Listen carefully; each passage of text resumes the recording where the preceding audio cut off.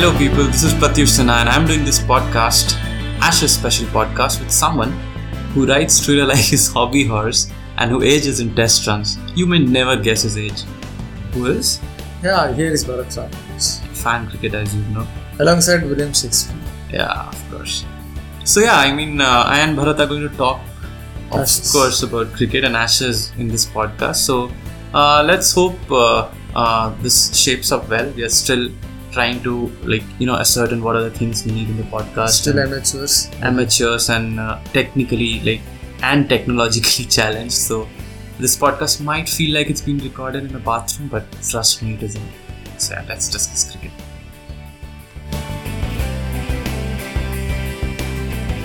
So the first thing that we talk about Ashes is, like everyone else, Ben Stokes. So Ben Stokes is set to play domestic cricket in New Zealand, where his parents live, and he's set to play for Canterbury. And but things back home aren't shaping up so well for his Ashes aspirations because the Avon and Somerset police have referred his case to the Criminal Prosecution Service for charging advice. So, Bharath, do you think he'll play Ashes at all this time? See, the focal point with police investigation in the UK is, if it was a minor or routine case, they would have dropped off the charges. But now they have referred it to CPS, that's Crown Prosecution Service. That means it's perhaps a bit more serious than that. And Crown Prosecution Service is something that will decide whether a suspect has to be charged or not based on the evidence. So they could take a little bit of time. And if they take a little bit of time, at least the Waka test, it seems like Stokes won't play. I don't know about the last two tests, even those last two tests. If they take their own time, then it's going to be difficult for England's charismatic all-rounder. And if a little bit of time means the entire Ashes, then England are in trouble. Yes. Especially after the defeat in the first test. So let's talk about it, Bharath. The first test. Your first impressions. See, first impressions, of course, Australia finally at the Gabba, there is a fortress. They pretty much overpowered England. Of course, England fought hard for the first 2 days, but Australia perhaps had too much firepower for the Gabba, and they finally thrashed them, thumped them by 10 wickets. So you think of Steve Smith, obviously, when you think of that first test. He was a phenomenon, obviously. He was phenomenal.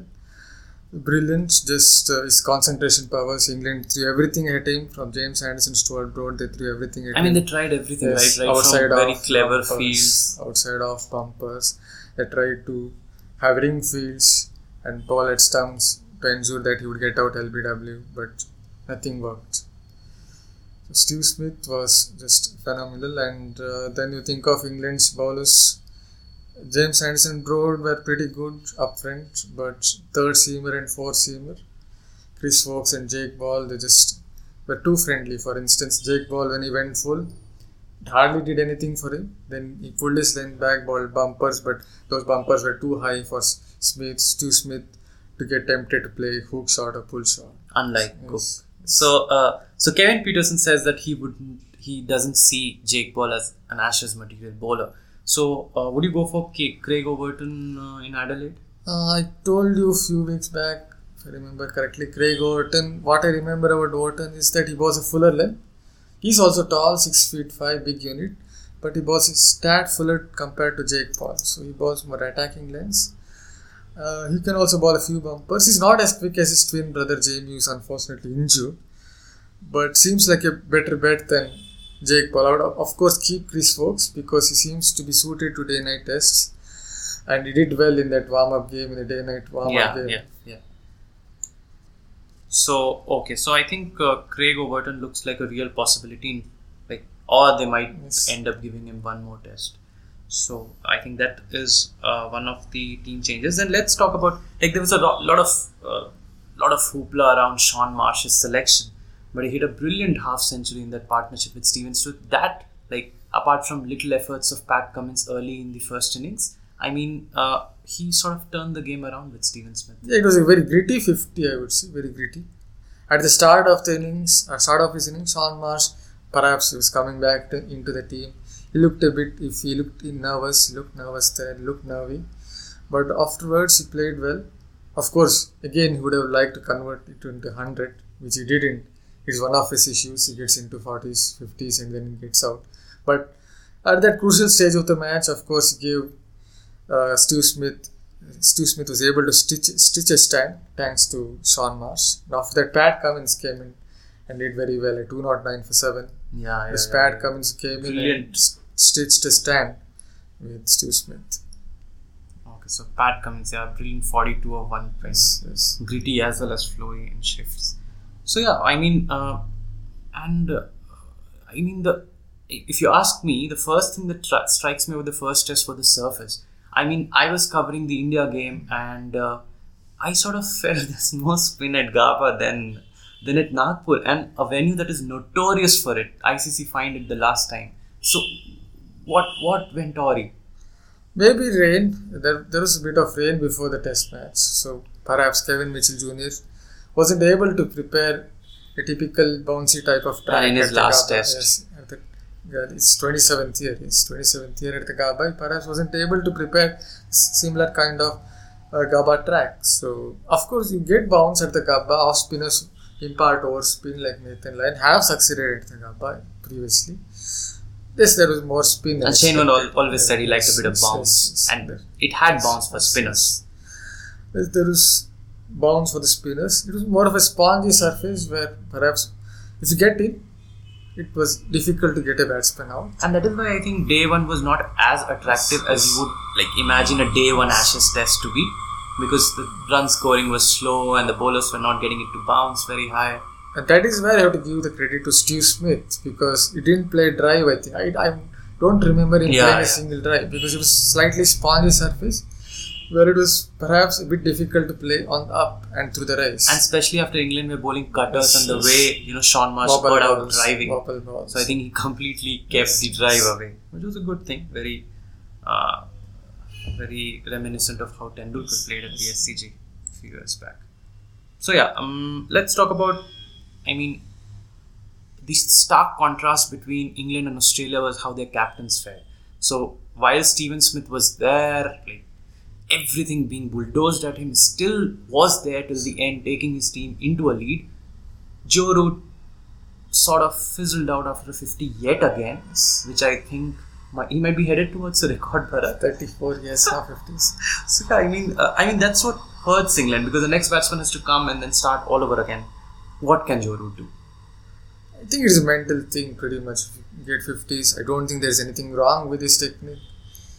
Even if you have a microscope and try to study his technique, I don't think there's much wrong. But he did fell over in both the innings trying to clip, right? True. It has happened to Joe Root this year. Quite a few times he has done that.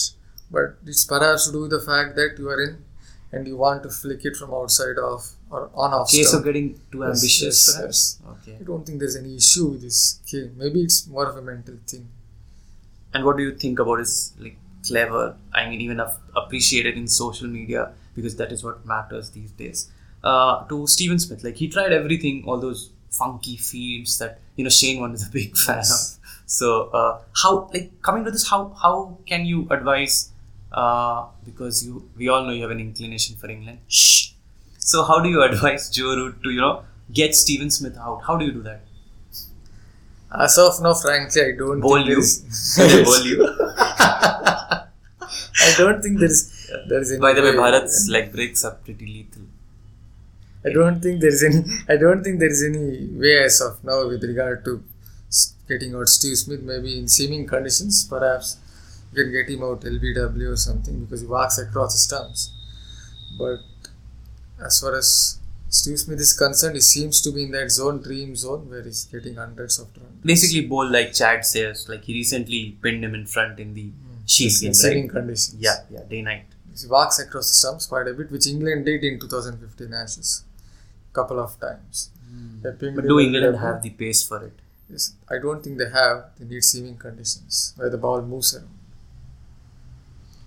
So because we are talking about Gaba surface and the spin, Khwaja fell again to it. The nightmare just continues for him. So what about Adelaide? Obviously it's not going to spin so much in a day-night test, but Khwaja has some real problems against spin, and as Australia's number 3, can Australia afford a batsman who can't play spin at number 3? In Australian conditions, perhaps they can, because he's a very good average in Australian conditions. But again, it was a straighter ball from Moeen Ali. He didn't do anything. He bowled one just outside off stump, then just bowled one the arm ball, and he was struck plumb in front. It has happened to him before. Dilruwan Pereira has done it. Graham Swan has done it. Very similar delivery, and he got out LBW. So Khawaja certainly has an issue against off spin from round the wicket. Just plonks his front foot forward, and that leads to him getting out LBW. Who just licked his lips? Ashwin.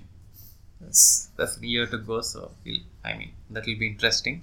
So yeah, one of the other things that stood out was Alistair Cook. Alistair Cook full ball outside off nicks. All of us know his front foot doesn't go anywhere, but him out hooking a short ball, that's his bread and butter. This is his favorite shot. Bit of a top edge, but one point that perhaps goes in Cook's favor, this one point, is that he played a shot with conviction. It's not like a half-hearted pull he tried or a half-hearted hook he tried. He tried to play it with conviction, but it so happened Gabba, bigger ground. At the end of the day's play, perhaps as a senior batsman, he could have left it, but instincts took over. He just played that shot, and a very good catch. Obviously, a fine leg taken by Mitchell Stark, I believe. It was a very good catch taken there. It was just instincts took over for him. Got out. And Root's problems aren't just limited to, say, the way Cook has started or the way he himself is unable to convert his starts. It's also about how his bowlers, the backup bowlers, the third and the fourth seamers, haven't actually stood up. So, is there a chance that you can think about playing Mason Crane in Adelaide? Yeah, you can think. Typical Adelaide track, obviously you can think of Mason Crane. But perhaps they won't be so sure with regard to a day-night test, whether they can play another spinner out there, 2 spinners. Of course, you already have Moeen Ali, so I'm not so sure whether they will do that. I think the only change that looks probable is Overton for the ball. I think Kevin Peterson will be happy, and he's happy headbutting Andrew Strauss too. So, yeah, let's talk about the second test now. The first day-night Ashes test. Bharath, you were there perhaps for the first Ashes test, and you were here for the first day-night as well. Just joking, but how big is this, and how much significant this test is in terms of where Test cricket will go from here? In the sense, Test cricket... Test cricket is changing, right? We live in, say, 4-day test. Yeah, so, Ashes, a day-night test, because Ashes are sort of the face of Test cricket in a lot of our heads. So, how do you see where do you see Test cricket going? Because this is a big step. Ashes, day-night. Day-night test. You see 4-day test coming up. South Africa playing against Zimbabwe. I don't think it makes much of a sense. But day-night test, obviously it will help because crowds will come in. It's just say day-night test means crowds will think it's something different. We'll go and see what happens in a day-night test. So it's something that's different from your typical day test. So and what's different again is the ball. Yes, ping pong. And with a black seam. Yes, black seam. And Khawaja himself has said quite a few times that with black seam at least now you can see the ball. It was not the case, he said, with the white seam on. And he also made an interesting point. I don't know whether it is true or not. The white seam around the pink ball was moving around more. I don't know to what extent, what explanation you can give to that, why it happens like that. No one is sure, but that's what Khawaja once said in a course copy. So that could be another factor. And basically the pink ball is on what Lemon refers to as the fastest pitch in Australia under lights. Adelaide, yes, could be because under lights, this is based on whatever cricket I have seen over a period of time. The ball tends to skid through more. The ball definitely tends to skid through more. And with Adelaide test, for day-night test, they leave a decent covering of grass. And if you leave a decent covering of grass, obviously it will lead to a bit more bounce for pace bowlers. They can extract more bounce. That is pretty much a straightforward point. So Adelaide track obviously has sort of quickened up in that sense. Quickened up, and especially can be more lethal if you bowl that fuller length that Chad Sayers is going to bowl. And there's a lot on the news is going around that Chad Sayers might be considered because of his overall great record at Adelaide with the pink ball. So would you do that? Yeah, he bowls a fuller length, but I'm not sure of taking him in front of Pat Cummins. Pat Cummins is a class bowler for me. He's someone who can swing the ball. I don't think Australia have seen much of Pat Cummins generating swing because he doesn't get the chance to bowl with the new ball.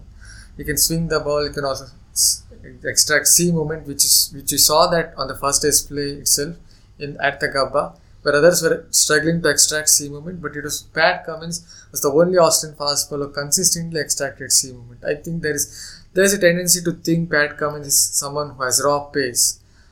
I believe it is unfair on Pat Cummins because he has other weapons as well up his sleeve, which he can easily use. I mean, he can force things with his pace. That's I think his greatest weapon. And just think of it, someone generating outswing at 140 kilometers per hour.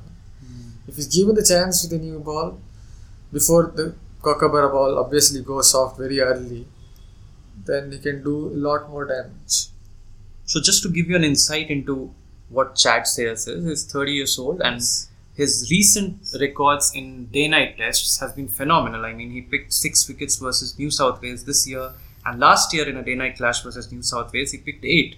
And then in Adelaide alone, he has 40 wickets. And this, I think last year he picked 62 wickets at 19. So, I mean, it's tough. But you don't drop Mitchell Starc, you don't drop Hazelwood. I've heard a lot of things about Chad Sayers. I've seen a bit of him. He bowls at fuller length. He's a good seam bowler. But I don't know whether you can pick him in front of someone like Pat Cummins. I believe Pat Cummins has a lot of weapons and he can be an attack leader for Australia in the years to come if they really have confidence in him. If the think tank has self-belief in this Pat Cummins, he can be a real force to contest. I mean, he in a way led the attack in the first innings, bowling. Yeah. So, and what Pat Cummins also brought with him was his batting. So, how do you contrast that with Chad Sayers? He's much better batsman, obviously. Pat Cummins seems to have good technique as well. He seems to have good technique. It's not like Mitchell Starc who can come in and play a few shots on the up through the rise.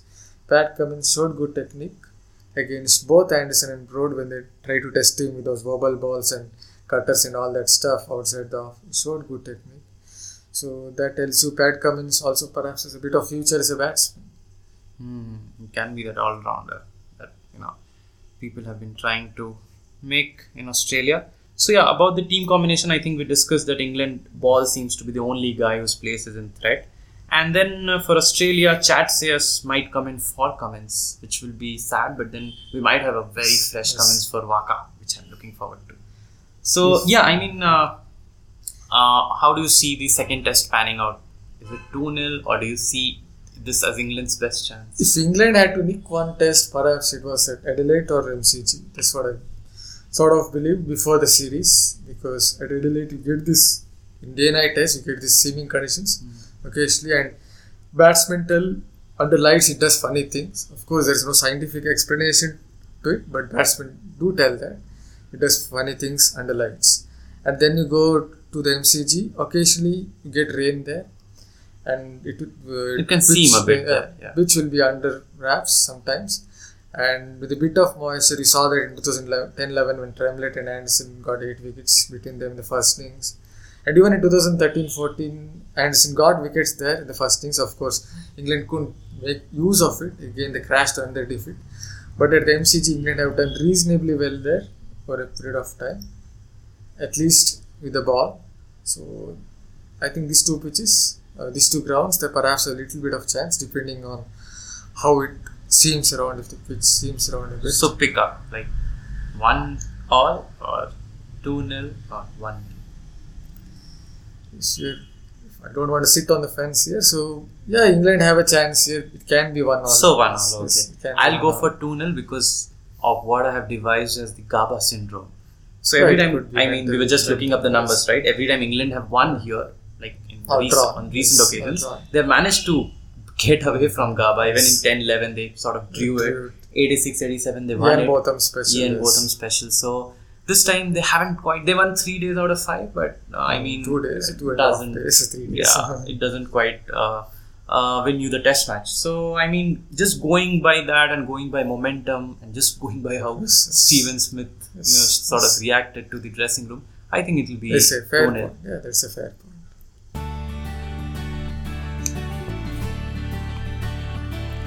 In this podcast, we also thought of doing a section where we would take a stroll down the memory lane and talk about some stunning fact, interesting fact from another bygone era.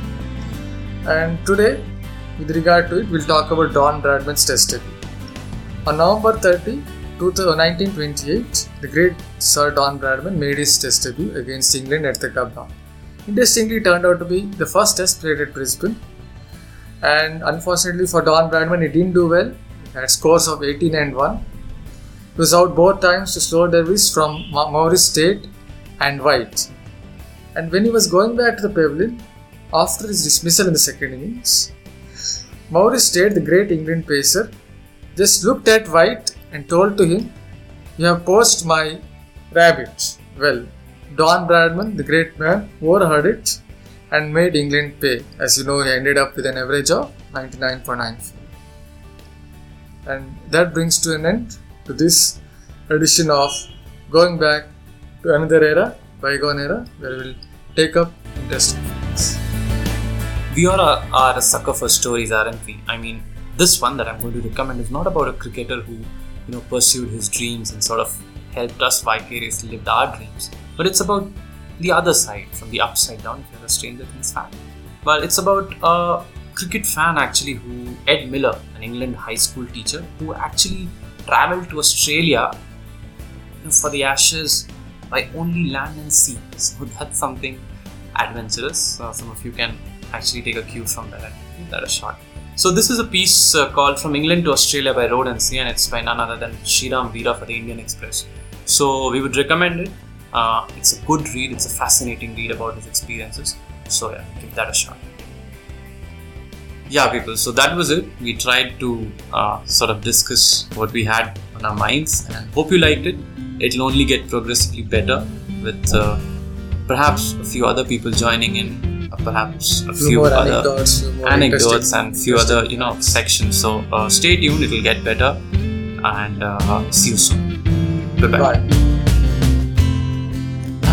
Usually warm for this time of the year. The headed hills get my full attention. We all win on this wonderful road. Ozone seeps through my lungs as I ride.